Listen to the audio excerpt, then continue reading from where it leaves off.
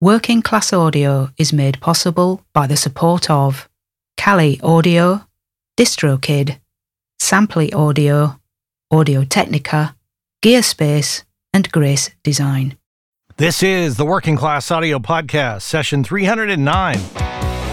Working Class Audio, navigating the world of recording with a working class perspective. Here's your host, Matt Boudreau.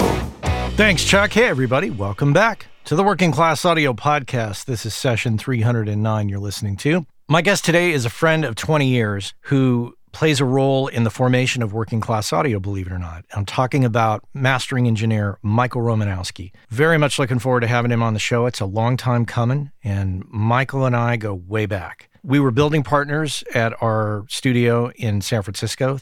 Michael had a mastering facility in the front. I had a recording studio in the back, and together we were co-tenants in this space that he helped bring me into. And he played a part in the formation of Working Class Audio because he's the one that helped me get off the lease without damaging our relationship with the landlord, which was crucial. I came to him at a time where I was at my wit's end with the studio and I needed to get out. And he was very gracious in saying, family comes first. Let's help you get off the lease and we'll get somebody in here who can take over and then you can go and figure everything out. Very excited to bring you this interview with him. We met up over at his house where he has, I'm going to say a mastering room, but it looks like a facility. It's so beautiful. He's done such a great job of it. And I wish you could have been there with me in person to see it because it's so cool.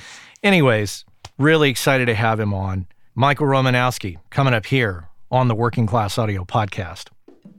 Grab your coffee cups, friends. Let's talk about small business. I'm sure that we can all agree that whether you're in COVID times or not, running a small business is a challenging thing. Those of you that have studios will completely agree with me there.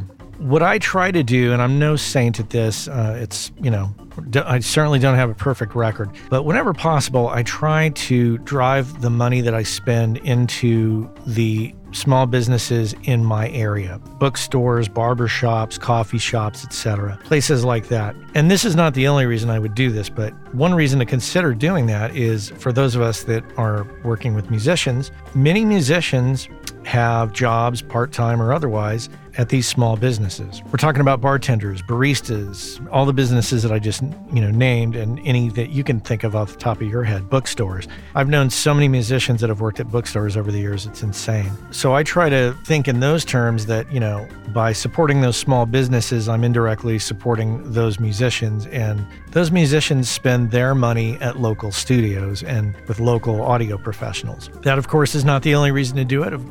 Spending money in your local economy is important to keep that economy strong. Now, let's hyper-focus on tipping for a second. I know that some people are cheap tippers, some people are exorbitant tippers, and some people kind of just stick to the math of it. Well, I had, good service, therefore I'm going to give 18 or 20%. One suggestion, one thought to consider is over-tipping. I know that sounds counterintuitive, but by tipping well, we are, again, supporting our local economy and those individuals within our local economy. So it's just another way to continue to support those businesses by supporting the employees as well. Case in point, took my oldest son to a barbershop yesterday. This is a new barbershop for us that we're trying out. It's been there for a while, but we had a hard time getting in touch with our old barber. So we decided to try a new one, and great place, mom and pop type place. In fact, it was a husband and wife team running it. And this guy that cut my kid's hair really did such a great job. You could see that he really, really cared. And he didn't just rush through it. I mean, he took almost like 45 minutes or an hour on my kid's hair. My kid had kind of long hair and he wanted to get it cut short. So you could have built a large birdhouse out of the amount of hair that was pulled out of off my kid's head. And it was a bit of a pricey haircut, but this guy did such a great job and really took his time. And I noticed he was using some hair product, and I said, hey, I noticed you're using this product. Do you sell that product? Yeah, we sell that product. And not only did we buy the extra product, pay for the haircut, but we tipped like 25%. The next thing we did was we went right home and we booked an appointment 6 weeks out just to, keep that, not only keep my kid's haircut, which is very important. My kid's hair grows fast, but also just to let that business know that, hey, we like what you did and we want to support that. Now let's get it to recording studios. For those of us that are freelancers, when it comes to using studios, this is where we can take that small business focus and really help out our local studios. Consider, and I know it's not a usual thing to do this, but if you're in a place and they do a great job, consider tipping, the assistant engineer, a little extra. It's tough to run a studio. It's really tough. And I know a lot of you know that. So if we take this mentality of caring for our local businesses and we treat our studios as local businesses, which they are, and put that same kind of enthusiasm financially behind it, I really think that you will find yourself in a community where people are doing well. And the benefits that come from that start to show up in a multitude of ways. This is not going to be a small business class here, of course, but I just want to encourage you, support small business, support your small local studios. These businesses put a lot of care and attention into what they're doing. Obviously, people are trying to make money, but they're also trying to put their love into their business. Whether it's a coffee shop or a bookstore or a recording studio, people are passionate about what they do when they take those chances. So reciprocate as a customer and try to help them out. And I think you'll find yourself in a community that you really, really enjoy. That's my rant. Support your small businesses. Thanks for listening.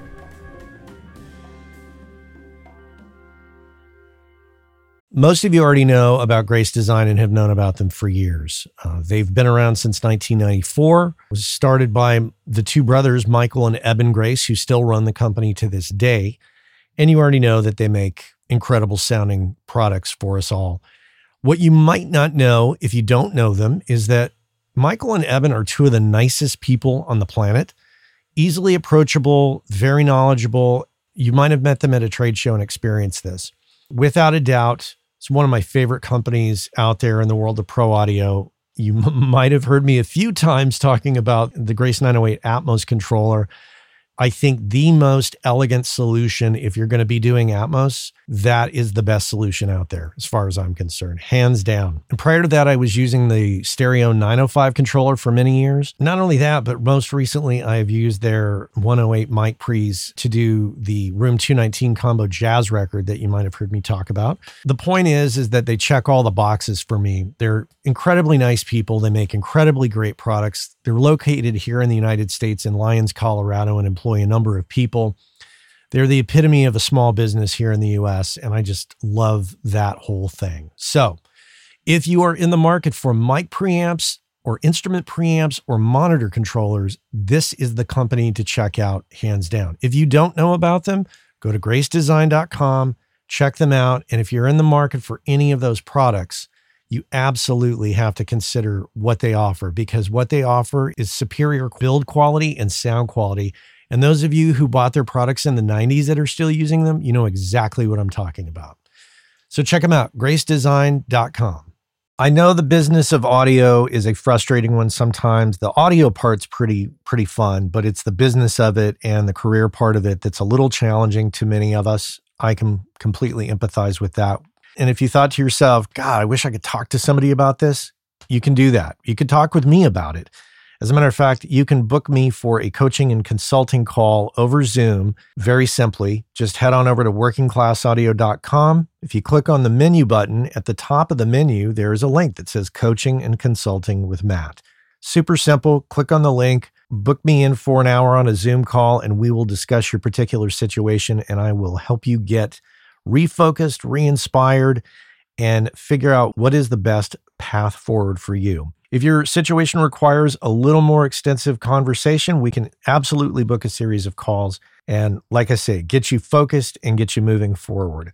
I've been there, and when you don't have anybody to talk to about it, it's a little frustrating. So head on over to workingclassaudio.com, click on the menu button, and book yourself in for a Zoom call with me. And we can sit down and chat, coffees in hand, ready to tackle the business of audio together. That's it. Let's get to it. Michael Romanowski, here on the Working Class Audio Podcast. Okay, Michael, Welcome to the podcast. Hey, Matt. Happy to be here. And we're in your home mastering. I'm just going to call it a facility because if the listener could see it, I don't think they'd say home studio. It doesn't have a home studio kind of vibe. Super well done.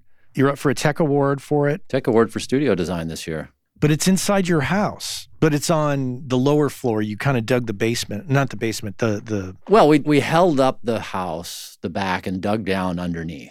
House on a slope a little bit, and front is in one spot, and the yard goes down. So gave opportunity to be able to do that.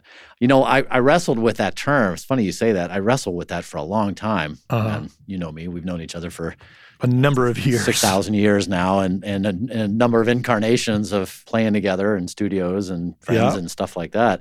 I never wanted to have a home studio. It was always like, I like facilities. I like people. I like multi-room. I like that. And I wrestled with this for a very long time. Turns out I got really lucky with the timing because I spent about 1.5 years in this process to do this. And I moved in February this past year. So February 1st. 2020. So right. a month ahead of having to be locked down, I was moved out and in a new spot. It was brilliant timing.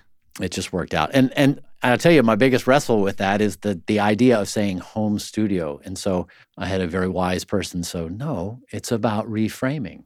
And not framing the house. Right. It's reframing the terms. Yeah. So it's a residential facility. Yeah. I'm going to go with residential facility. I've got 2 rooms, client services. I've got a separate entrance. It's my business. It's a 916 room here and a tracking room and all of that stuff. And for the uninitiated, 916 meaning it's a Dolby Atmos equipped room. Yeah, or some of the other immersive formats, as we were talking, like Sony 360, which is also related to MPEG-H. And then I'm about to make sure that I can do Auro 3D as well. So doing mastering in those formats. As well as just stereo mastering. Oh, yeah, as well as stereo mastering, because I've been doing that for 27 something like that years, long time. Long story short, listener, it's a beautiful room. Do you have a website where people can see the pictures? Yeah, at coastmastering.com. Okay.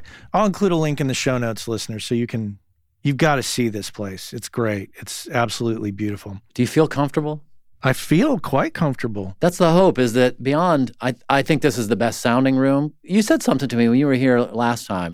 I did. I really appreciated that. You said, this is the most you room I've known you in. Yeah. And to just qualify that for the listener, having known Michael as long as I have, he has a very particular sense of aesthetic and like a professionalism about him. And this room encompasses all of the many years of that.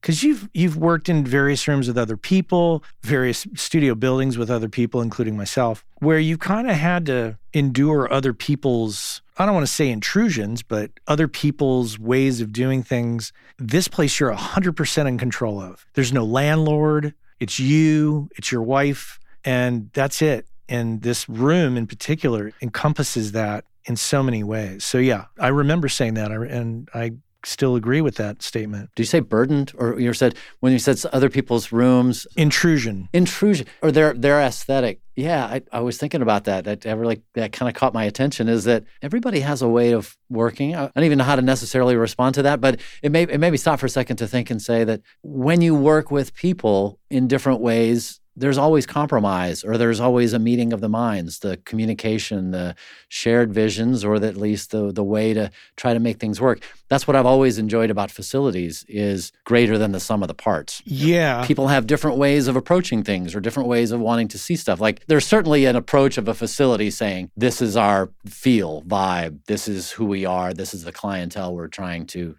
that is important to us, or that we want to work with, or style of music we enjoy working with, or all those kinds of things. But there's always variations in between all of that are compromises that are at best great learning experiences for everybody.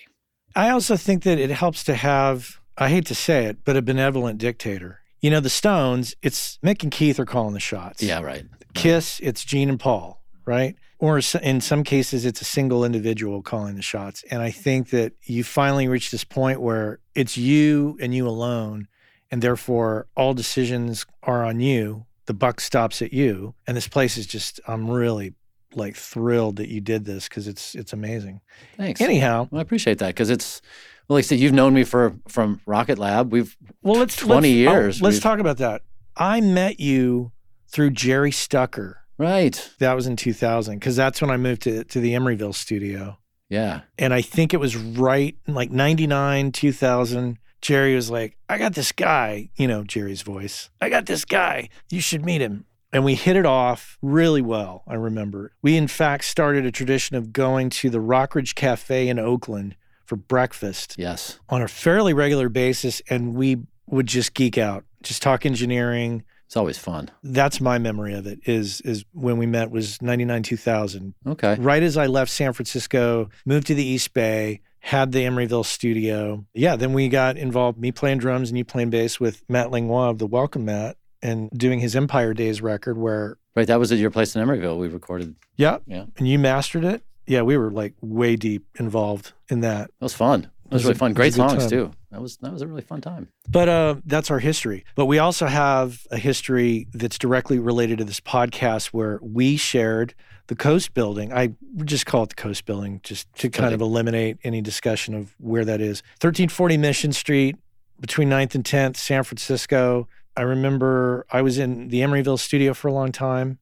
And then I think we went to breakfast or you called me. We talked about this a lot at breakfast. I mean, among the other things of our breakfast, it's because we lived in the same neighborhood too, by the way. That's right. So you were on Canes or something? Kales. You were there and I was like the opposite side, just past the BART station. I remember among the many things we talked about was, well, this is how I'd run a studio. This is what I do. Or this is what I want to be doing. Or we should have, it'd be great. One of these days, we should have a studio together. We should do something. It'd be really fun. And that was just sort of a constant, sort of come up every time in some way and just go, yeah, that'd be great. And then we actually got into a spot where there was an opportunity. Well, because you led the way by going in, you and Paul Stubblebine, and for the listener, Paul Stubblebine is an old Bay Area mastering engineer who many people know. That could be a whole separate podcast into itself.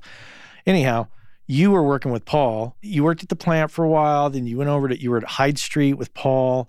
And then you went over to the Coast Building. Paul built a room. You and Paul built a room. We did those by hand. Like we built those. That was with hammers. With hammers. There's blood. Those are our actual blood and sweat in those walls. But I worked with Paul was at Rocket Lab. So Paul was right. That's where I first met him. I started working with him. I actually moved here from Nashville to train with Paul, for Paul to be my mentor. And then you and Paul were working together. You moved to the Coast Building. You built that room. The occupants of the back studio, the classic Bill Putnam room back there, that was like a rotating cast of characters over the years and always has been. And finally it emptied out. You called me one day and said, hey, do you want to move into the back room? And I was like, yeah. Well, because that room was a fantastic sounding room. The tracking room. Oh my God. So good. It was a great room. So we had our time there. I was there from 2007 to 2012. And in that time, I learned a lot. We both experienced a lot of fun times. We had some tense times between us as occupants. Like, I always refer to you as like, you're like my brother. And occasionally we would argue or disagree about stuff. Right, but no love lost. Never. No love lost. Never. Long story short, eventually I kind of just got in financially over my head. Got out. You helped me get out. As I explained, as we were talking earlier, drinking coffee before the interview, I said, you helped me get off the ship onto the lifeboat to get back home and keep the ship going for a number of years. And that was the start of the podcast because I was so freaked out by the whole thing that I was like, I'm going to start this podcast and talk about all this crap. Yeah. Well, you did this. If I could say this, I'll say it. I remember you came to me and you said, dude, I got a problem. Yeah, I got a big problem. I got a big problem. It's my studio or my family. Mm-hmm. And there was no question. We stopped right there and said, family comes first. Yep. Let's figure out what we need to do to make sure that stays put. Everything else is secondary. So let's make sure that what do we need to do? What do we need to happen? And then with regards to this podcast, I just remember a Tape-Op conference. We were in Tucson and you were talking about business and you did a panel and you were talking about your experience with this, mm-hmm. about going through, I think it was studio owners. It was something about beware of some of the things you may not know when you get into it. Like you might be wide-eyed to take on a lot of debt and buy a bunch of gear and build a spot, but do you have the business plan? Do you have the understanding of who your clients are? Do you have, like you did this whole hour and a half, this very long thing. And it was so long you fell asleep.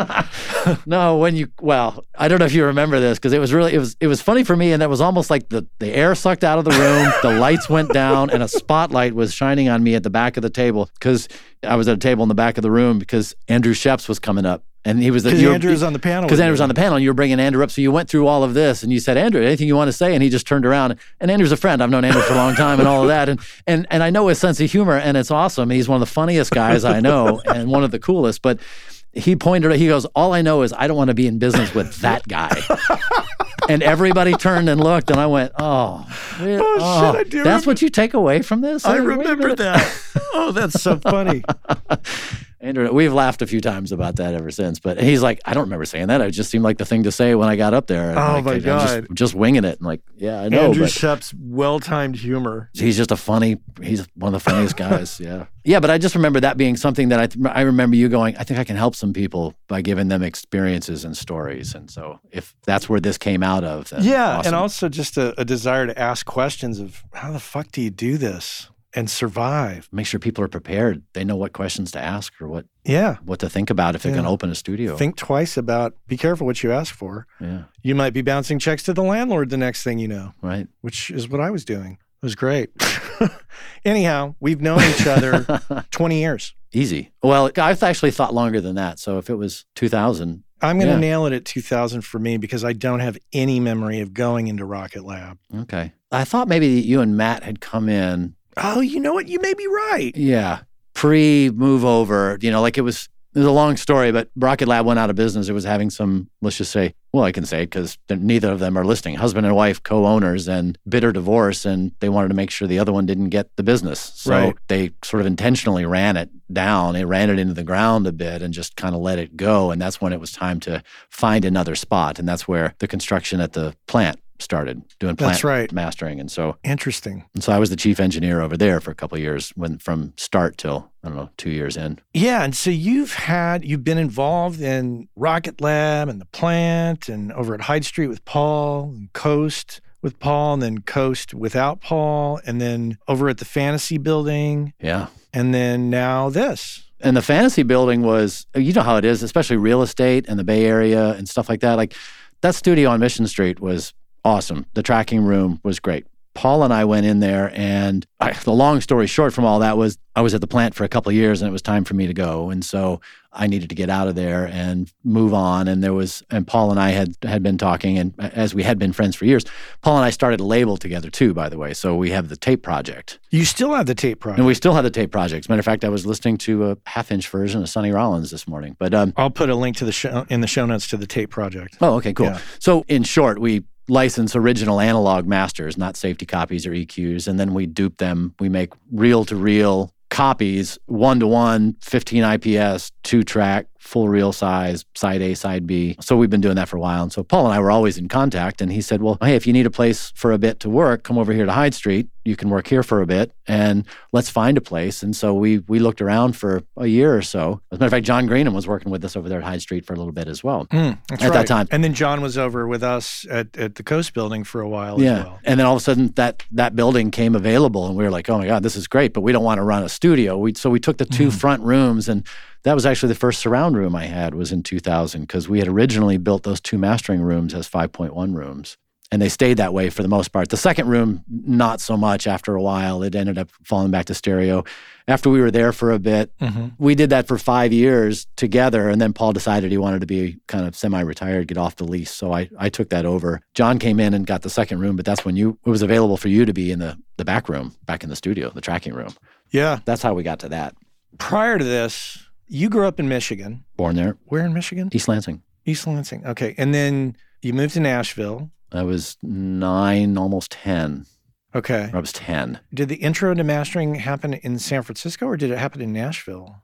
Well, both, frankly. I was recording and mixing and playing and all of that in Nashville, working on records and stuff. And through a long series of events or short ones, I decided to take a motorcycle trip. I just needed a break. And so I hopped on my motorcycle for a month and rode around the country. I took a big loop and I threw a tent on the back and I camped mostly and just sort of wandered. And I ended up visiting folks that I knew in different places. And one of them was, I had a friend from San Francisco that was going to school out here. I had been out here once before with my buddy Grimey, Mike Grimes. He and I were college roommates and that's post-college roommates. And he still runs the one of my record best friends. store in Nashville, right? Grimey's, yeah. And one of our other best friends was a chef. He's in New Orleans now. He's been there for a long time. He was MRL's sous chef for a long time and ran his restaurants and ran Delmonico's and NOLA and stuff like that. Dave McKelvey, awesome dude. He was out here doing his internship from the Culinary Institute. We came out and visited one time. It was like Grimey and I did. And we're like, oh, this place is awesome. And so my bike trip brought me out here. And what year was that? We came out here. When we came and did that visit, it was 3 days after the earthquake. Oh, this is 1989. Yeah. Yeah. Or was it 86? No, it was 89. Yeah. Oh, yeah. October You know, 89.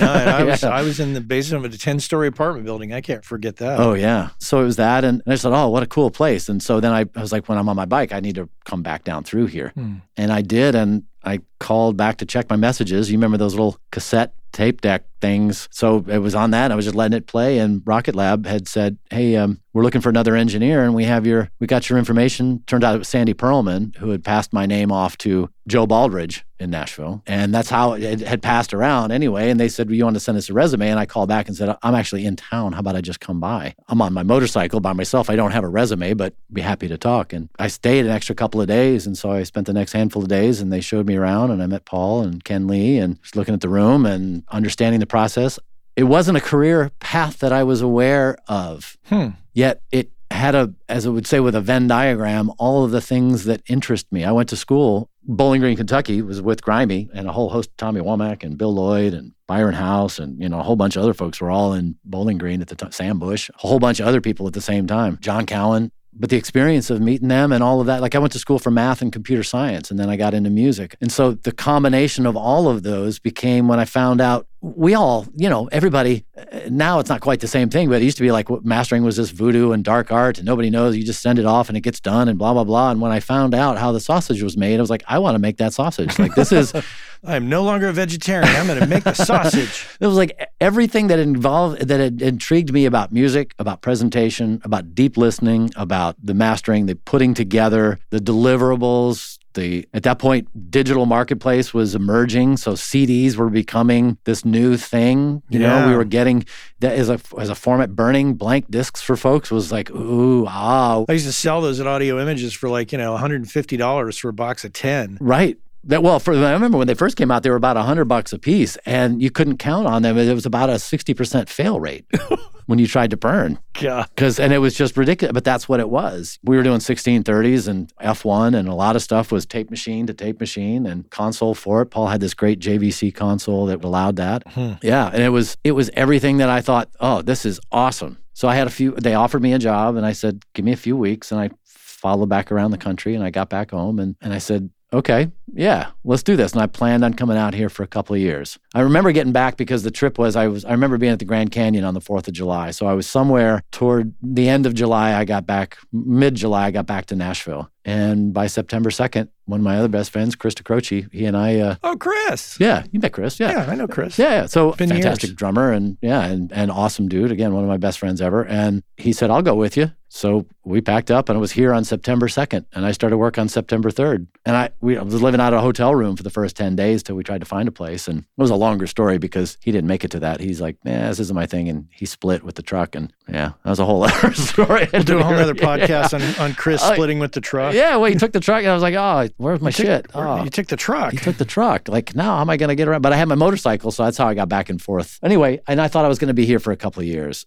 And I really thought I'd go back to Nashville and I would just live out here. And I just loved it here. The music scene, the people, oh yeah, man, the culture, that time, it was awesome. Paradise Lounge, like everything that was happening down, like all the scene, the variety of bands, the cool clubs to go to, like everything from jazz to blues to rock to salsa to metal and spoken word and whatever. Like it was just. What year was this? Are we talking about? This was 93, 4. Okay, right, yeah. Now I'm gonna turn into my grumpy old San Francisco man thing where I'm like, oh, it's just not the same. Yeah. All the clubs closed, and it's just like a whole whole different animal now. Emily keeps threatening to give me a certificate for graduating curmudgeon U, thinking that I should have some business cards with that. But your wife, my wife, Emily. Your wife, yes. Right? It was an amazing thing, and it caused me to realize like this is what I really want to do, and it hadn't been in the plan, but when I figured it out, and I kind of knew like this is exactly everything I wanted to experience and to give back in music, because we talked about giving back, but to me, I think the thing about mastering, certainly at the time, now I still approach it the same way, is you're helping people be the best version of their art form. You're helping make sure that you're shepherding it out there. You're taking them from the different versions of food in the kitchen to plating it,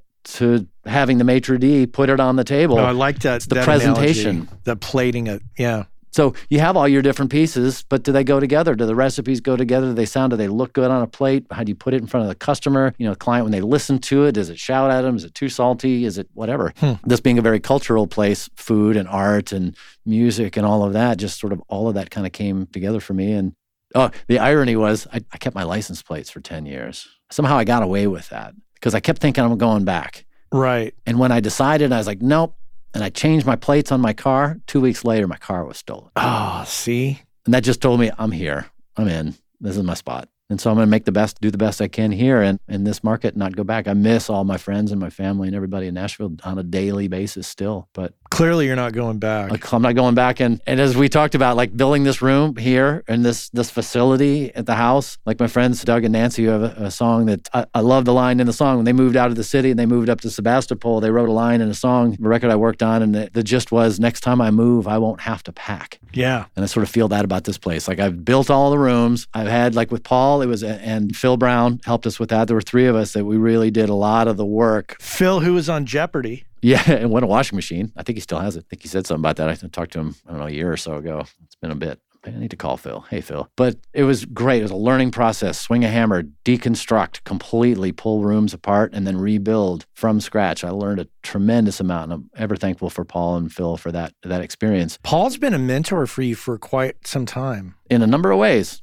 Paul's a very smart man, very talented guy. Yep. And a good soul. Yep. Yeah, and I appreciate Paul probably more than I've told him. Yeah. And I have, but I need to tell him more. But it's great. The tape project, I've learned a lot, and putting out tapes and stuff like that, building the studio, how to listen. He and Bob Hotus and I remember one of the earlier experiences of learning to listen. And I still think that that's a huge thing that we take for granted. And this is why I run listening events. This is why I do stuff for the Recording Academy. We're bringing people together and do listening. Because I find that we learn to listen through other people's ears. You and I sit down in a room and we're playing something. You say, hey, check this out. I'm working on this. And I'm listening along and I go, how'd you get that snare sound? And you're thinking, God, I wonder what he's going to ask me about that guitar. And you're like, wait a minute, I wasn't even paying attention to that. Or if we're listening to something that neither of us know, your impression would cause my attention to go to a different spot than my attention would normally go to, which opens my perception expansion by being able to understand a little bit more how somebody else hears something. And the more that we have those dialogues in those listenings and things like that, the more open we become as listeners into finer detail of things. And so it's a bummer in this world at the moment that we can't get together and do a lot of listening together. But I learned very early on in that part of my career from Paul and from Bob Hotus, we were sitting there and listening to converters. Apogee had just come out with this 20-bit converter, and we were like, oh, let's listen to that. And we went back and forth and, dating myself a little bit, but 20-bit, huh? 20-bit. It was revolutionary. Like, oh my God. And can we hear a difference? And so the A being and the listening and talk about what you hear and details and like room reflections. I wasn't paying attention to that. I was thinking of something else or sense of space. Like, anyway, I think that was something that I cherish, that I take with me, is the ability to stop and listen and pay attention, how to listen, what to listen for, and how to separate, as a mastering engineer, how to separate yourself from the content. It's not about what the music is, it's about how the music is. Right. I don't care that it's country, blues, rock, jazz, spoken word. I love all of those. I'm a big geeky music fan, and I listen to all of it because to me, there's two kinds. There's good and bad. I like it or I don't. Right. But when I'm listening from work ears, I need to know how it's presenting itself. I don't care that the song is about a truck. I use that a lot, but I don't care that if it's a country song, or a football team, dog or a truck or a football team or a previous conversation. Whatever it happens to be about doesn't affect how it presents itself. Yeah. It doesn't affect my work other than does it convey the mood that the song is trying to. There's where help in dialogue with clients, customers, artists, producers, engineers comes in really handy. because it's about making sure that it represents the vibe, but the specifics aren't necessarily important.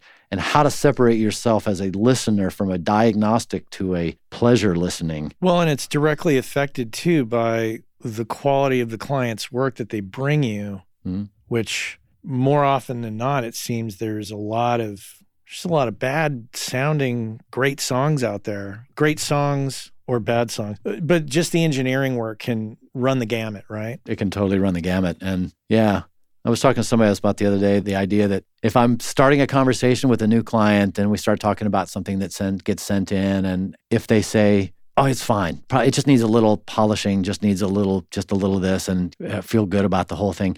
Generally, those are the things, and I don't mean to pigeonhole a bit, but generally, those are the things that need more work. And when somebody comes in and goes, I'm not really sure about the bass, the low end, the top is this, the snare is that, those are generally the ones that are pretty spot on. Yeah, that's when you know the mix engineer is obsessing and needs to let it go. Yeah. And the other person may not be paying attention, to your point, not intentionally or unintentionally, but more to they may be paying attention to the song, not necessarily the engineering fact of it. And these days, with more and more people having access, obviously, to technology and very easily walk into Guitar Center and walk out with a laptop and a microphone and call yourself a producer and an engineer, deservingly so for lots and lots of people. Others, maybe not. Songwriting or performing or being a guitar player, being a drummer, being a flautist, whatever it happens to be, that their engineering skills are secondary to their art form or their craft. Yeah. And so there's a wide variety of stuff that comes in because of that today. But there's also a tremendous amount of knowledge out there now that there wasn't 1, 2, 5 years ago. You know, as I'm sitting here staring at some of the gear in this room, and I'm not going to get into a gear discussion, but what makes you decide to buy a piece of gear? Because I've seen you go through a shit ton of gear over the years, of variations. You're always trying stuff. You're always on the cutting edge of stuff, experimenting, getting manufacturers to mod stuff for you or make different color plates. What are you looking for? Sound quality, obviously. Yeah. But what else about it? Oh, that's a good question. It needs to be able to do something I'm looking for. And it needs to easily do that so I can get to what I need to quickly and swiftly. I can make a decision. I don't know that I necessarily know how to answer that question because every piece is different. Like, I know for me, for sitting down, the very first thing I do is I listen to what I'm working on before I even decide what gear I'm using. So firstly, a decision has to come when I'm working on a project is, what does it need? And then I start to go, okay, cool. Vibe-wise, very Zen-like process to me. Vibe-wise, what needs to happen? And then what pieces do I have that get me there? I have a handful of compressors and EQs, some tubes, some solid state, mixture of both in different ways, lots of different options to manipulate the sound.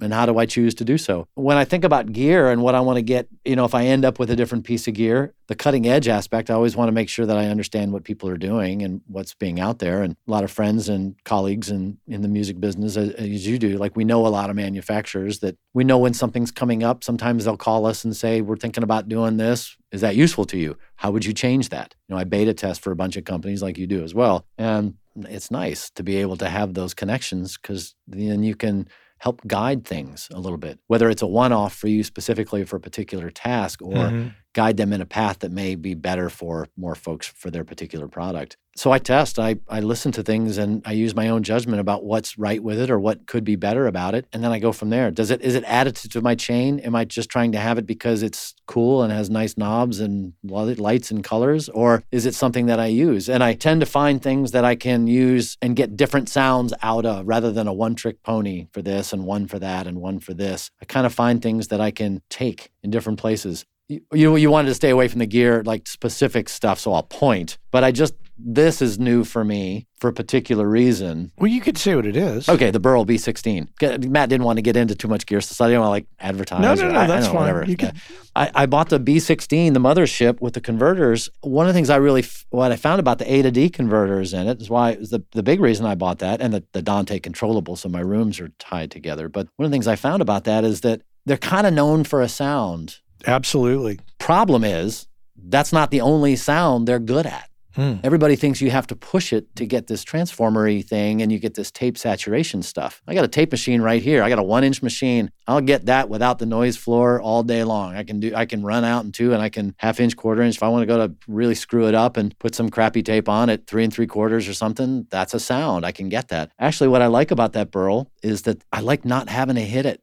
I like the levels. I like what it sounds like when I'm giving it a -10, -12, -15 as a signal coming in. I'm not stressing it out. It actually is very open and very clean. But if I choose to push it, I can. And so to me, that's a great example of something that I'll take that even further, is that this particular thing has 2 sets of op amps for each channel, or a different set of op amps, earlier version and later, and they have different sounds. So within one box right there with 2 knobs and 2 buttons, I have transformers in, transformers out. I have gain adjustments for my level of my A to D, and I can push it in different ways. I've got a myriad of sounds in one box. So I gravitate toward that because I can do a lot of things with it. Flexibility, if that answers your question. Yeah. It allows me to get multiple sounds that I'm looking for, not like 20 sounds I don't need and 2 I do. That's a different thing. Hey, our friends over at DistroKid have created the DistroKid app for Android, which allows you to do some key things such as check your stats from Apple and Spotify, edit release metadata, upload new releases, and a host of other features. And remember, WCA listeners get 30% off your first year at DistroKid. And if you just head on over to workingclassaudio.com/WCA30, you can follow the link, get your 30% off, and be off to the races. So check our friends out at DistroKid and make sure and get your 30% off by going to workingclassaudio.com/WCA30. About a year and a half ago, I signed up for Samply.app, and I have to report back and say that I'm completely thrilled with it, and it's working out quite well. It gives me the ability to upload mixes and masters to the website and provide a super pro looking interface for my clients. They can drop comments in the timeline. They can listen on any device. They can listen to it in high res. And if I want them to pay for the mix or master before they download it, because of the Stripe integration, I can set that up. There's also Dropbox integration, which allows me to quickly create a folder in my Dropbox, which automatically syncs with Samply. Makes it much more simple. You should check it out for yourself, but there's a deal to be had. So use the code WCA20. Go to Samply.app or Samply.app. Use the code WCA20, get 20% off, and you'll be off to the races. It's a fantastic tool that I think you're going to enjoy and will definitely make you look a lot more pro when you're delivering files to clients. Skip that whole business where you send it to them over Dropbox. That looks totally amateur at this point. Use Samply.app and use that code WCA20, and I think you're going to be really thrilled. Samply.app. Check it out. Let's talk a little business for a sec. Are you paying me for this? Yeah. Okay, just checking. What is your financial advice to people? What's the Michael Romanowski financial approach? Well, one, stay in business. Don't go out of business. Don't go out of business. It's hard to have that if you go out. How do you stay in business? How do you make it work? Well, it's a good question. I'm trying to think of how to answer your question to relate to something that we talked about. Maybe it'll head down that path, is that what's the best use of your time? And one is doing things around the studio that needs to be done. The other is buying gear. The other is clients. The other is working with clients. So when you work on an hourly basis, generally, or a per project basis with folks, you have to be careful about how much time you give them. Is it worth spending 5 hours on one song for somebody that is going to take a lot of time? You're going to spend a lot of time teaching them to get to a certain spot. I always want to give back. I always want to help people get better. It's one of the best things about mastering as well is the feedback to the engineer to be able to understand if there are things they can do better. Does their room have a sound? Have they addressed the sound of their control room? Is there this honky mid-range that when it comes to me, it's all scooped out because they're hearing too much, so they pull it out?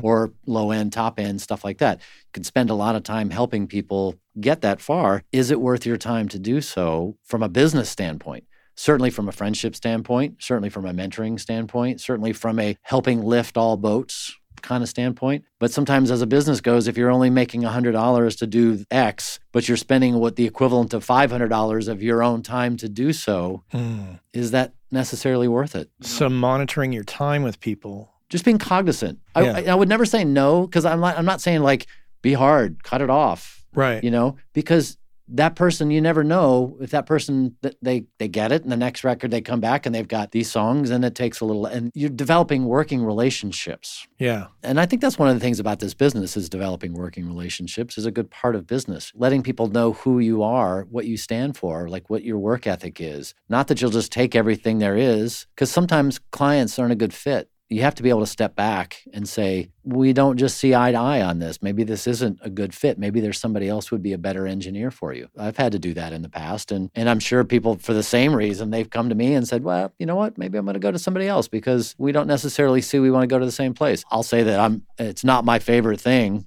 over compression. Right. I don't like squished stuff. I like music. I like to be drawn from a personal standpoint, from a fan. I like to be drawn into the music, not pushed back by it. And if somebody comes to me and says, I want this RMS to be -2, like, I'm not your guy. There are other people who can do that better than I can because they enjoy it, they want it, that's who they're used to working with and all of that. I'm just not that person. But if I'm working with somebody like an engineer or a producer that I've worked with a number of times and they say the client really wants this that way, I'm not adverse to doing it because the client's always right, mostly. Sometimes. So I would never say never. And so that's why it's kind of a hard question on the business side of things is invest in things that help you be better at what you do. I put a tremendous amount back into the business. Yeah. For what I make, I live meekly because I put everything into the business because to me, it allows me to serve my clients better. So yeah, I've never known you to drive a fancy car. I venture the other direction to make sure that I do a good job. Yeah. You're not I guess the term would be ostentatious. You're not a very, like I couldn't look at you and go, oh my God, Michael, you spend so much money on cars and clothes and this and that. I was in Hawaii last week. Right. Tomorrow I'm going to Ibiza. But you do spend good money on gear. You do have some nice gear. They're my tools. If I were a carpenter, I'd have a good hammer and a good ruler and good saw and stuff like that. And I don't think that's any different that at this stage, every 1% is huge. Every incremental, like, get it a little bit better. You said don't say clocking. Every bit of clocking. What? What? I'm going to have to edit that out. Well, there'll be a beep and people wonder, like, what's the beep for? But it's like that. The incremental bits of a clock can really make a difference. I know he's not the only one that has said this, but for some reason it's stuck in my head. So Reed Shippen. Yeah. I've heard Reed say, it's a game of inches. It is. And that sticks with me. He's totally right. Every little bit, the interconnects, my speaker wire here, I went through a lot to figure out what's the best wire that works with these amps and these speakers. My cabling between all of the interconnects of all the different pieces were thoughtfully chosen after listening and trying different cables to know which one interacted. When you're talking about electrons flowing from gear, there's capacitance and resistance, and there's all sorts of other problems that can get in the way, and what order they're in can make a difference. One has a transformer in it and the other one doesn't, and you need some coupling to blah, blah. You know, there's so many different things that you have to pay attention to. And so every one of those percentage points or those inches are additive to a really big difference. Where do you draw the line with that? Because I have to laugh when you say that at some point, because I will never forget when we were at the Coast Building together. I was coming down the hall and I think you came out of your room and you said, hey, Bob and Paul are here. Bob Hodes, famed acoustician, and Paul Stubblebine, mastering engineer we were just talking about. They were coming over and you said, we're going to be listening to some power cables. You want to come and join us? And I thought you were kidding. And you weren't. And I was like, I don't think so. I think I'm going to pass on that. Because there is a level of wing nuttery. Well, I want to give it its respect. There is a level of detail that I associate with you and Paul and Bob that I respect it. But then there's kind of like a point, like when you started going to the power cable thing, I was just like, that's like the last thing I want to do is listen to power cables. Yeah. And that's where it's like I draw the line between the world of the audiophile or the audio engineer. Right. But with all due respect to that, it does go back to the listening thing. That's exactly right. And if it's important to you, great, do it. And if you hear it, great. Maybe it's going to take some of us a little longer to get there to hear the difference. Right. But it just, when you say that shit, I go, oh, I remember that time. And you guys did this. So the thing is with that is that people talk about it. Yeah, and I've got one foot in the audiophile world with the tape project and stuff, and then the other certainly in the professional audio world. And there is a massive amount of wing nuttery, to go back to that, in the audiophile world. And there are some gems. and you have to weed them out. And if you're listening to those kinds of things, like you can't develop an opinion just because you're the audiophile people and they put fuzzy quarters on the walls and wow, that's awesome because look how that fixes things. You're like, okay, yeah, maybe it does, maybe it doesn't. If it makes you feel good, then great. Okay, cool. But sometimes there is something to that. And I don't want to be judgmental of anything without having experienced it. I want to be able to understand, do I hear a difference? I don't care if you do. I mean, obviously I care if you do, but for me to sit down from my room and the decisions I make for how things interconnect and how they work, if I hear a difference through blind listening and good listening skills, and it makes a difference that is additive or subtractive, I won't go that direction, but additive, then I'll investigate a little bit further. But I also really want to know, is it quackery or is it right? Does it make a difference? Because you can keep trying to get to those 1% things, but if you don't identify what those 1%, what are those vehicles that get you to that 1%? Like I had to listen to power cables to know that gets me nothing or something or 0.2% or whatever it happens to be along that way. So through experience and curiosity, I just want to know. Right. And I think that you've got to go down those paths sometime to find out, is that a worthwhile investment of time? Oh, I do hear a difference, or I don't hear a difference, or it doesn't matter because PG&E is doing this to the electrical grid, or oh my God, now I can go down a whole rabbit hole. So now we got power systems in the room, and oh my God. And here's something I say often is that here, at this position, in this chair. That's a nice chair, by the way. Thank you.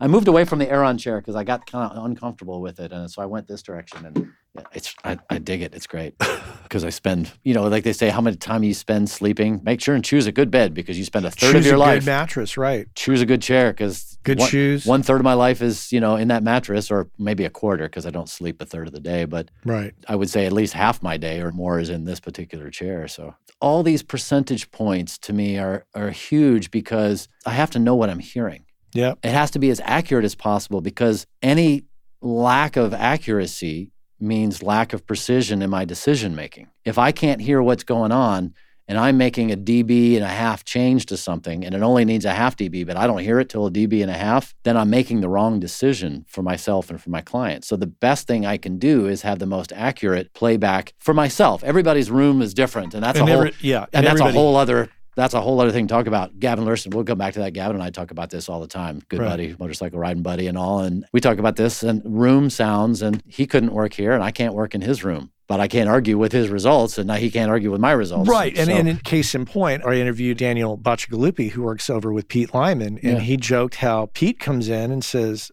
I can't figure this room out. Yeah. It's because we all hear different. Do you guys wear earplugs when you and Gavin go motorcycle riding? Yeah, of course. Okay. Always, yeah. I was going to say, we go out and deafen ourselves with our motorcycles. Well, you talk about business. The best business decision I can make is to make sure and protect my ears. Absolutely. But if any decision you make in a room that's off, the decision is off. And when we're talking about a matter of inches or percentage points, especially when it's going from production to distribution, and it's going to be translated, it needs to sound good on an iMac or a Studio Echo or iPods or a nice home system or an audiophile system.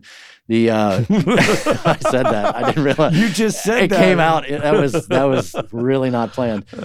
It still has to translate, and it has to be the best foot forward of the artist. So it's like the saying, when you're on the wrong train, every stop is the wrong stop. If I don't hear what's going on, every decision is potentially the wrong one. Huh. So those percentage points are huge, which is why I think to me personally, it's worth the effort to listen to things that can potentially gain or take away those percentage points. You've always been involved heavily in the Recording Academy. I think ever since I've known you to some degree. You put an extraordinary amount of time in. That time is not paid, but it's very important to you. And what does it mean to you, the whole Recording Academy thing? Oh, a great question. When we talk to other members or potential members about it, one of the questions that always comes up, like, well, it's $100 a year. What do I get for that? I tend to go a different direction. That $100 a year as a member doesn't get me anything. I'm not in this for me. I think about it as a community, and I think about it as how can we help each other do better, be better, have better access, have programs that I can't fund for $100, but all of our $100 can help education in schools, help preservation with a museum or archive, help with MusiCares to help people who, through either substance abuse or stolen gear or other hardships, have somebody to go, yeah, you're important. We want to make sure you get through this. Going to Capitol Hill and advocating for copyright protection and intellectual property and fair pay for fair play, like all of the things that help everybody in the music industry. To me, this is giving back. I've been able to make music for, 35 years. I've been making records, and I want to give back. I got into this to help other people. I'm very fortunate and thankful I haven't had to punch a time clock in that amount of time because I've been able to do this. And I want to help other people be able to be creative. I feel strongly that we're pushed hard into this world where you have to wear many hats. Mm-hmm. Speaking with an artist recently who has to be, and we all know this, right? You have to be your own art director for your album, your liner notes, your publisher, your distributor, your PR person. You got to get the band together. You got to put a tour together. You got to, all of the things beyond writing the songs and being a good performer or getting them recorded or getting a good mix or anything along the way. Artists have to wear so many hats to be able to try to say, hey, I have a story to tell, or I have a sound I want to put out, or I have an emotion I want to share with you. And the easier we can make it for people to actually do that without having to have two jobs on the side. Like intellectual property, you write a song, it's not any different than you writing an app. You want to get paid for your app, why don't you get paid for your song? Why does FM radio get to play it for free? They pay it for free, but they get paid for ads, right? Right. So where does the money go? But if you have talk radio, the talk gets paid because that's talent. Well, why not the songs? Because the radio stations are there to sell ads. That's their primary function. Then they're using us, musicians and creative people, for that. But if you got paid as a performer, as a copyright or as a intellectual property, would you have to have a job on top of being creative? Would you have to do something else? It allows you to be fairly compensated for the work that you do. And there are so many aspects of the Recording Academy to me that give back to people to help make their lives better, fair, easier, focused, community-driven, camaraderie, shared experiences that I've donated a lot of time. A whole lot of time for a lot of years. You have. And for me, for what I think very good reasons, it's like camping. I want to leave the campground better than I found it. I want to help people, give them opportunities or allow them to not be held back. So that $100 it's an investment of getting involved in your community. Yeah. It's like a donation to the community in one aspect. Yeah, it's one more thing I've always associated with you is, Michael does all these various things within the context of the Recording Academy. Thank you. I mean, I think it's all in a matter of giving back. It's like being part of AES. Mm-hmm. It's being part of organizations or things that help, educational societies or groups, mentoring groups or things like that. I think we're at our best when we help others succeed too. Yeah. Let's talk about the work aspect of it. First of all, how do you network? How do you get work? Obviously, there's word of mouth. Word of mouth has been the predominant thing on this podcast. Every person I ask says, well, it's word of mouth mostly. But do you do things that hopefully will help generate mastering work? Yeah, it's word of mouth. Yeah, it's word of mouth. It's word of mouth. Thanks, dude. I'm going to fall into that. Fell right into that. Well, anybody can go, not anybody. Folks. F-O-L-K-S. We'll say folks can go out and buy up any advertising, magazine stuff. You can get articles written about you. You can have every manner of social media blitzes and stuff like that to bang the drums in your chest and go, this is who I am, and you need to come work with me because I'm awesome and all of that. Okay, maybe that works for a little bit, or maybe that works for some people. My personal preference is, and this is kind of back to your business question, is I could ask you the same sort of as a backwards version of that is, what's believable for you? First person telling you how good they are that you need to work with them, or somebody you respect going, I just work with that person and man, you should work with them. They're great. Well, I'll throw it back at you. I'm not trying to deflect the question, but here's an example. Yeah. I get a lot of people who try to reach out to me to get on this show. And for some reason, that really bothers me. Like, I much prefer it when somebody says, have you checked this person out? Yeah. This person is got this experience, they've done this, and they've got fascinating stories, and they've had, this travesty in their life or this win in their life. Those are the people I get attracted to hunting down to interview. But I've had people reach out to me and say, hey, I've done this, this, this, and this, and I really have a lot to talk about. I should be on your show. Yeah. Those are the first people I turned down.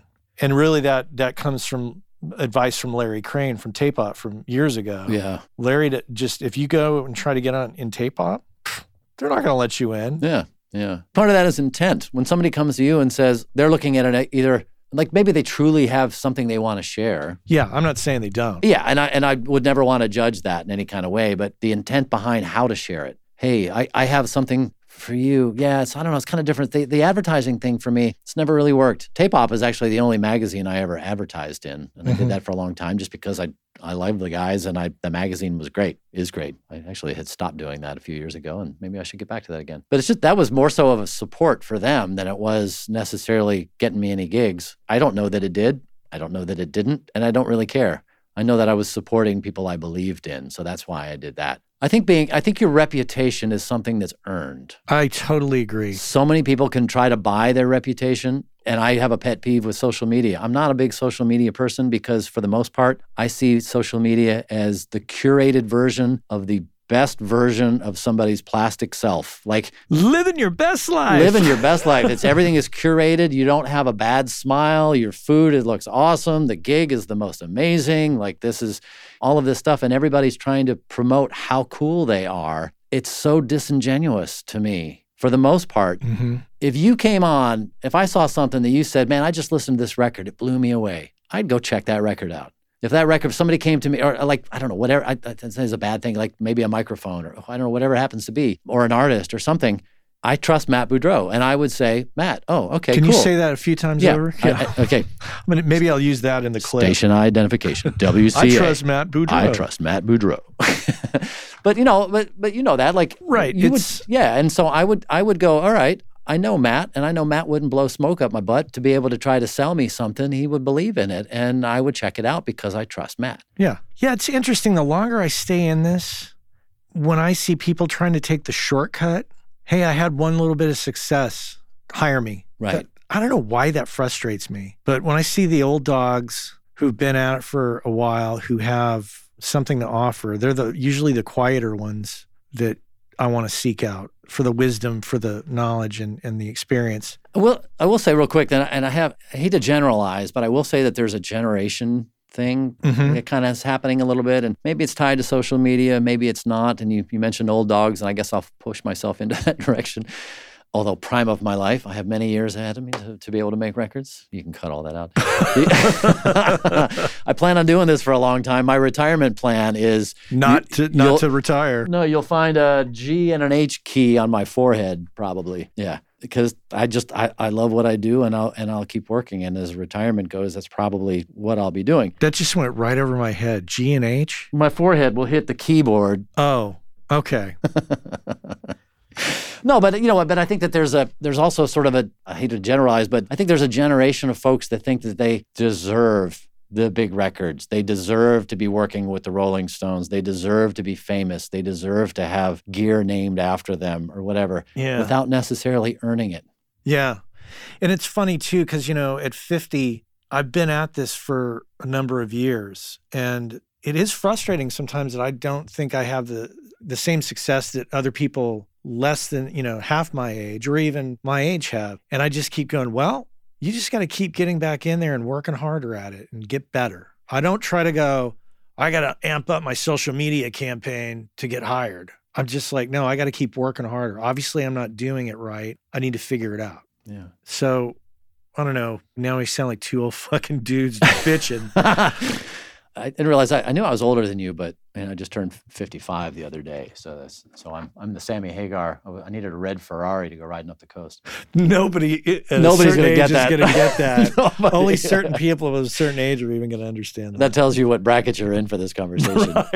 That's the delineating. Check this box if you know what can't drive 55 means. Right. Oh, you said something I wanted to pivot off of. Working hard. Doing your thing. Like, it's not about the social media or telling people, like, your reputation, back to advertising. You may not be Andrew Sheps or Vance Powell. I certainly don't have their facial hair. Right, either one of them. I can't. We were talking the other day that there was a great picture of Tape Op that we went to a Tape Op in Tucson. I just remember this. Sorry, totally Tangent Ranch. Go. It was the night after the Absinthe snow cones. Oh. That's what everybody says. oh. Right. Everybody that was there has that oh moment. Anyway, I was with Matt Rossbang and Vance and Andrew Sheps, and we had the uniform on for whatever reason, the engineer uniform. We walked in and there was a booth in the exhibit where nobody had used, and there were 4 chairs, and so we all sat down, and we were all like coffee, hungover, kind of just leaning down, looking over, and beard, me. And it was one of these things. And anyway, we started talking about the growing facial hair, and it would be 200 years for me to get to that. I could never get to those. Anyway, we can get rid of all that. Sorry. The beard growing practices of audio professionals. Yeah, but back to like Andrew's Andrew. Yeah. Vance is Vance. Yeah. Matt's Matt. Yeah. There are, I would say, hundreds, thousands, literally dozens of people that wish that they were Matt Boudreau. You know. I'm sorry. I mean, no, but really, like, you do great work. Oh, thank you. You may not be their name. Right. That doesn't make you any less of who you are, or any worse or better at serving your clients' needs, or doing a good job, or helping information, or helping an artist get further than they would have without you. You're every bit as important, whether you're famous or not, as long as your intent for doing so is for those reasons of doing good work. And that's how I view my work, is trying to do things that I'm not here to be famous. Mm-hmm. That doesn't get me anything. I love the fact that I have been able to meet tremendous people and be able to call them my friends and learn from them. I'm very thankful I've been able to have connections with manufacturers that I can share my ideas and I can learn from and help guide processes. Immersive audio is one of those things right now that I'm steeped in, and there's a lot to be coagulated because it's a wild west and it's sort of all over the place depending on what you're doing and how you're doing it. If we're not talking to manufacturers and people that are developing the tool set, it could just spiral off and just be like lighting a box of bottle rockets that just venture off in every different direction. There's no, they just sort of spew out. Right. So it's advantageous for other people who get into immersive that have been able to have these conversations to make the tools easier, better. Like, the whole reason is to make things better and give back. If you're in it for fame, to be somebody else, I think you're in it for the wrong reasons. Maybe you should have thought about being an actor. Or a reality show host or something like that. Yeah. I remember hearing Springsteen say that it was a conversation about, maybe he didn't say it. I think he was on, somebody said it about him with him there. But he's an actor. He plays Springsteen. He's the best version to play Bruce Springsteen. Mm-hmm. Other people try, and they're their versions of him. Bon Jovi, famous early stories, or John Cafferty and the Beaver Brown Band, or Asbury Jukes, any of those things that are all trying to be. What made you think of John Cafferty? Because I was thinking of On the Dark Side. That song sounds like a Springsteen song. Oh, I guess so. Doesn't it? And he was kind of pushed that way. And there was a movie about where he was. That's right. Yeah, and it was something like that. And it was like sort of a Springsteen-esque story about this band from Jersey that had this guy that did that stuff. Yeah. So I just remember that. I'm sorry, I remember weird things sometimes. And I can't remember to tie my shoes sometimes. So Wow. John Cafferty, wow, you really... But being the best version of you. Right. That's the thing, is like, don't try to be somebody else. Be you. Yeah. Nobody can be you like you. So don't try to be somebody else. Right. Oh, Oscar Wilde, right? Dinty Moore. No. No, it was Oscar Wilde that said that. That was a joke. Oh. Well, we're almost out of time, but I do have a few more questions for you. Do you ever get burned out doing audio? That's a good question. And honestly, I would say at times I need to take a break. That's why I like motorcycle riding. Yeah. What does that do for you? It's a battery recharger in a different way. And there are other things like that. But to me, it's a great example because when I'm sitting here listening and I'm working on something, my attention is focused deep on what I'm listening to. And distractions that pull me away from that mean I have to find my way back to that spot. So somebody talking to me, or door comes, a phone goes, like I turn off my mail, I turn off my phone, I turn off all that stuff when I'm working so I don't get distracted, so I can stay deep down in it. It also takes a tremendous amount of concentration and effort to stay that way. Motorcycle riding for me is exactly opposite. I'm not talking to anybody. I'm not listening to anything. Everything is visual and survival mode. Like, my job is to stay upright. Don't fall off the bike. Don't fall off the bike. So the sensory input for the understanding curves coming up, there's a rock over there, watch out for that car, look at that tree, bug just hit my windshield, Sorry. whatever happens watch out to be, for that tree. Whatever it happens to be, like, your focus and your attention is remaining upright. And it has nothing to do with an audio sense. mostly. You hear a car coming at you, like obviously, but for the most part, it's using all your other senses. So to me, it's a balance. Life is about balance, about if you only do one thing and you only ate the same food every day for breakfast or something, you're missing out. But you're so kind of stuck in a rut that you don't appreciate things that are different.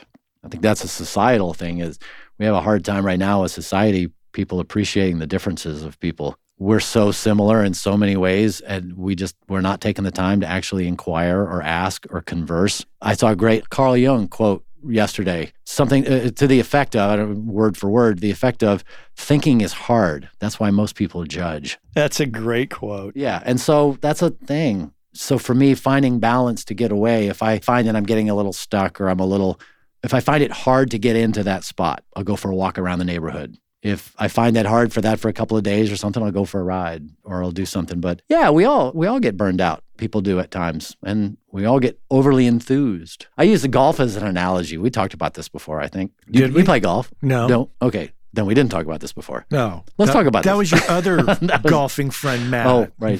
that was Matt Beaumont. Right. Anybody that plays golf, you go out. I know a lot of musicians who play golf, a lot of engineers who do. And so to me, no matter what your handicap is, if you go out and hit 80, 90, 100 balls per round of 18, 100 shots, you know that there are those 5, 10, 15, or 20 that you go, I'm going to hit this. It's going to go up. I'm going to choose this club. It's going to go like this. It's going to set down like that. It's going to roll. And that's going to be like, you visualize it and you hit that shot and it feels awesome. And then the next one you shank into the woods. But it's the one that you visualized that you hit right is the one that brings you back. So those 30% or whatever shots that you hit are the ones that make you go, I'm going to get back out on that stage again and play. I want to listen to this record. I want to work on this. Like those successes, those things that inspire you are not every time, and we can't expect them to be everything we work on.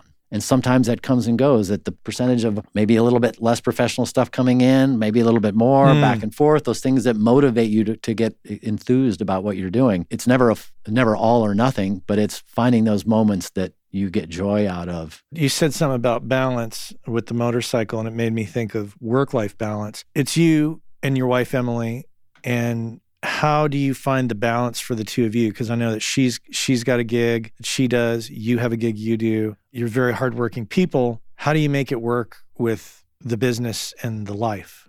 Well, she's a creative person. She's an artist. She uses her art to do graphic facilitation, so she draws people's meetings for a living. Right.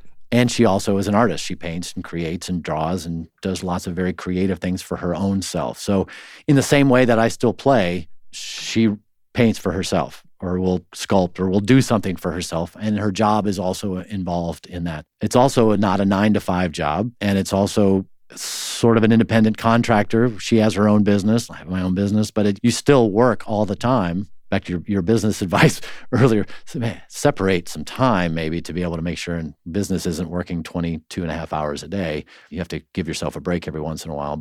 And she's very independent. As a matter of fact, she gets up early, and we have different lifestyles in that she gets up at 5:30 in the morning and goes swimming in the bay. Like every other day, she goes swimming in the bay because the pools are closed. But right. She started doing that in the city, but if not, then she goes up in the hills and does 30, 40 miles on a bike with her friends. And then she'll come home and do a yoga class and get started, and then she's off and running for the day. But we find time throughout the day to be able to check in, to get together. We have dinner together every night. We try to stop, and no matter what I'm doing, and usually by the time we're done with dinner, she's starting to wind down, and that's kind of my lunch. So then you're out swimming in the bay? No. Yeah. More power to her. I don't like cold water. Oh so my God. She keeps trying to get me to go out, but cold water, I just can't do it. But then I'll work from 8 till 1 o'clock in the morning or something, or 2 o'clock or something.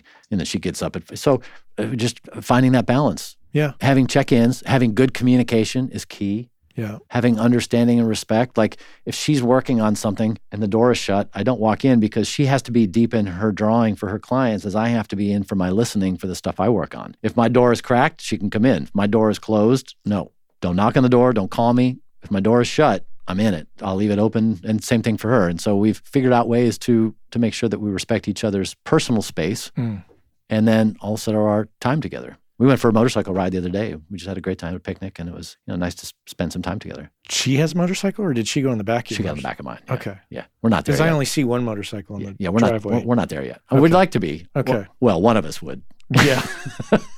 I want you to get your own motorcycle. I think it'd be fun for her to do so, but also there's a control issue, and there's something about being on the back of somebody else's bike that they're going 80 miles an hour, and all you're doing is hanging on, and you're like, I'm not in control in this anyway. You sort of alluded, I'm a control freak. That's why I twist knobs. Like I have a plan, I have a thought, I have an intent. I want to do this. I'm on the bike. I have a plan. I'm going this way. I'm heading over here. And when somebody's riding shotgun with you and doesn't have any, it's not necessarily the best. Right. So I'd like to have her be her own control and see her on a little smaller bike than mine, but have her feel empowered to make her own decisions in the ride. How do you handle failures, whether they be personal failures, like with other people or with projects or things that you think you've made a bad decision on? How do you recover from that? And how do you stay upright, to go back to the motorcycle analogy? Good one. How do you stay upright and keep going forward without getting derailed? Lawsuits and denial? No. No. We all make mistakes. You know what? The best thing we can do, and one of the things that's an example of emotional intelligence is being able to say, I'm sorry, or I messed up, or I was wrong, or being able to have that understanding of something that didn't go as planned and being able to communicate, not brush it away, not do whatever, but address it. If I make a mistake, or if I do something that's on me that I go, I should have done this, I should have done it a different way, I'll figure out how to handle it after the fact of what's the best course of action moving forward. Yeah. I mean, it would certainly depend on what it is. Right. But address it. Be an adult. We're better when we can learn from our mistakes. If you don't pay attention to your mistakes, if you don't understand what they may be, then there's no way you'll ever learn from it. I did this last week. I was working on a record, and this EQ over here has 5 bands of EQ and all sorts of stuff on it, and it was awesome. And I was twisting away and feeling great, and I realized by the time I'd captured, I had a bypass. And I was like, I'm hearing that, because that's what I wanted to hear. Yeah. And I didn't stop and see. So how I handled that mistake was scrap the record and start all over again. I had to redo it because that's the right thing to do. Always take the high road. As I said in the beginning when I was talking about your room, you have a very detailed way of doing things. Where does that come from? Wow. I don't know if anybody... What's the source of that? Anybody asked me that before. Yeah. I had to think about that for a minute. Why are you so good about the detail? Like, everything in this room has this craftsmanship to it, this way you put this room together. But it's no surprise to me because it's you and that's how you are. But I'm curious what the source of that is. I actually stressed about what order those candles were in. You know me, and that's... I know. I mean, before we got in here, you were like, oh shit, I got breakfast on my shirt or my pants or something. I was just like, dude, let it go. My job is to be observant. Right.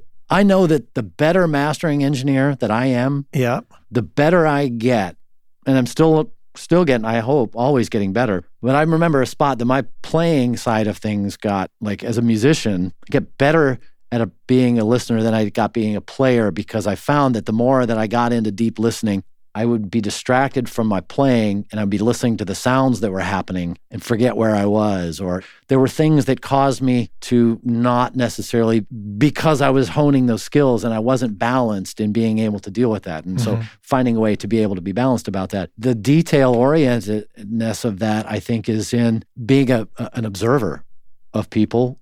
I'm a sensitive person. I know that I'm overly sensitive in a lot of ways. I read people's expressions. This Zoom world is hard for me in a way because body cues and how people talk, what they say, how they say it, to me is important and observable and instructive in intuitiveness. Same thing with music, same thing with the things I work on is paying attention, being very detail-oriented.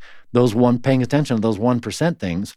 Well, where does that come from? Meaning the 1%, does that come from the cable? Does that come from the connector? Does that come from the solder that's used for the XLR? I mean, understanding where those things come and asking those questions. And I think that power of observation leads me to be overly sensitive to what other people may see, but certainly what I will.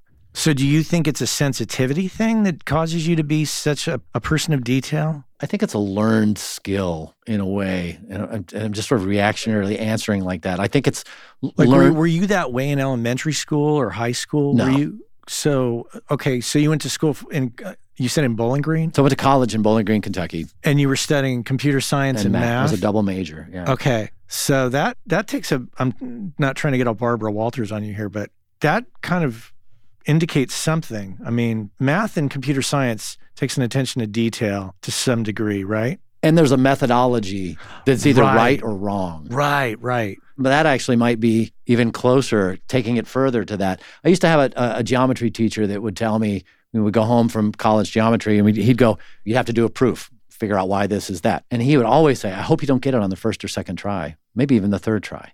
Because what happens, and everybody's like, that's kind of sadistic. Like, why would you wish that on us? I'm like, well, because then you learn what doesn't work. It actually helps you figure out ways to make things work.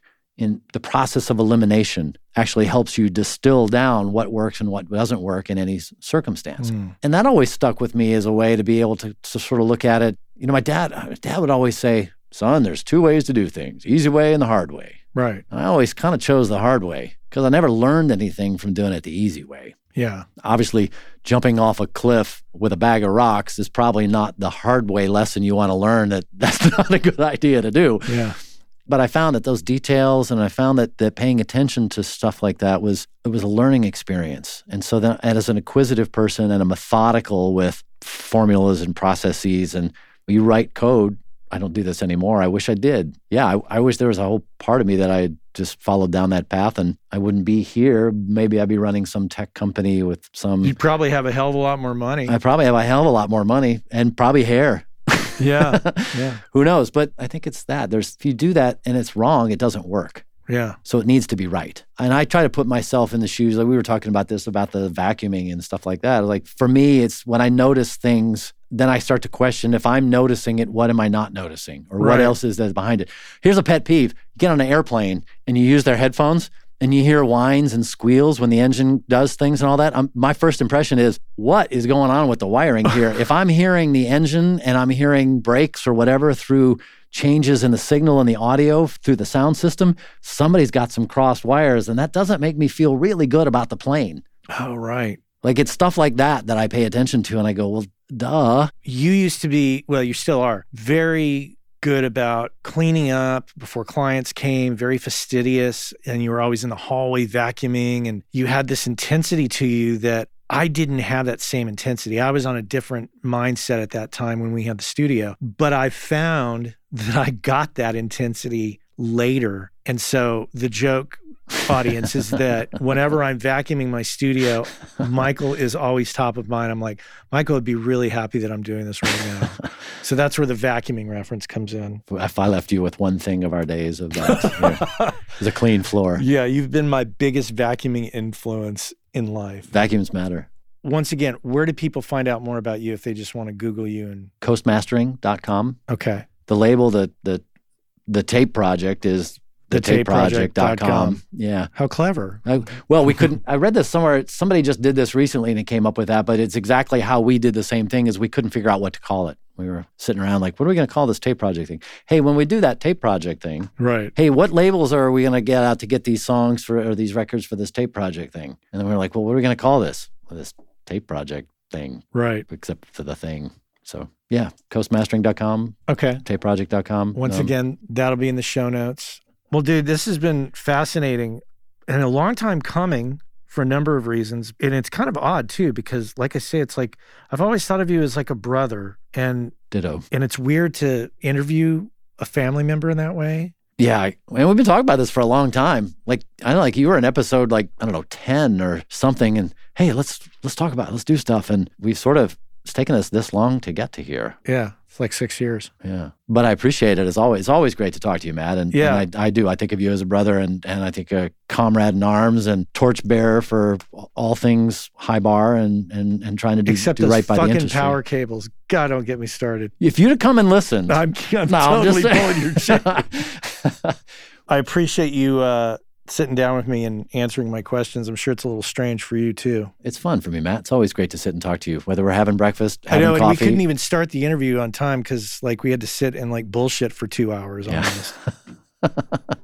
All right, dude. Well, I appreciate it. Well, I'm glad you're doing well, and thank you so much for having me be a part of this. It's you're doing great work, and I really appreciate that you're really trying to help educate folks and share stories more so than gear. You're talking about music as a human form of expression, and it takes humans to communicate. Gear is fine and all of that, but it's this aspect of it that I think is great that you're really bringing to the table and keeping going, and I appreciate that a lot. I just like to sit around and shoot the shit with people. And then there's that. And then there's that.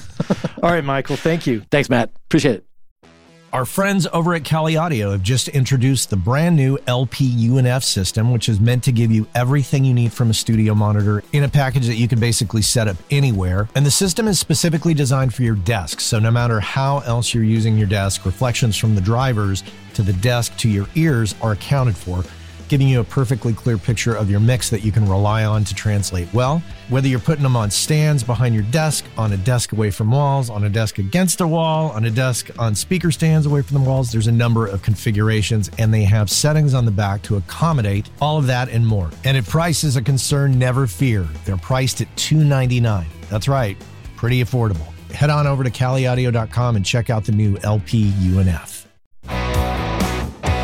Michael Romanowski here on the Working Class Audio Podcast. Thanks so much for being here with me today. I want to thank my crew, Anne-Marie Plo on the editing, Cliff Truesdell on the Working Class Audio theme song, and Mr. Chuck Smith there at the top with the lovely voice. Connect with me on LinkedIn, and as usual, take care. Hey, I know many of you are aware of this, but for those of you that aren't aware, Working Class Audio sponsors the forum over at gearspace.com called Audio Life. And quite simply put, it's a place where audio professionals can go to talk with other audio professionals about things other than audio gear, including life hacks, work-life balance, health and hearing loss. You know, if you want to talk with other audio professionals who can identify with what your lifestyle is like and how it relates to things going on in the world outside of audio, this is a great place to go and check out. So head on over to gearspace.com, check out Audio Life, many of the same topics that we discuss here on the show on gearspace.com. So check that out.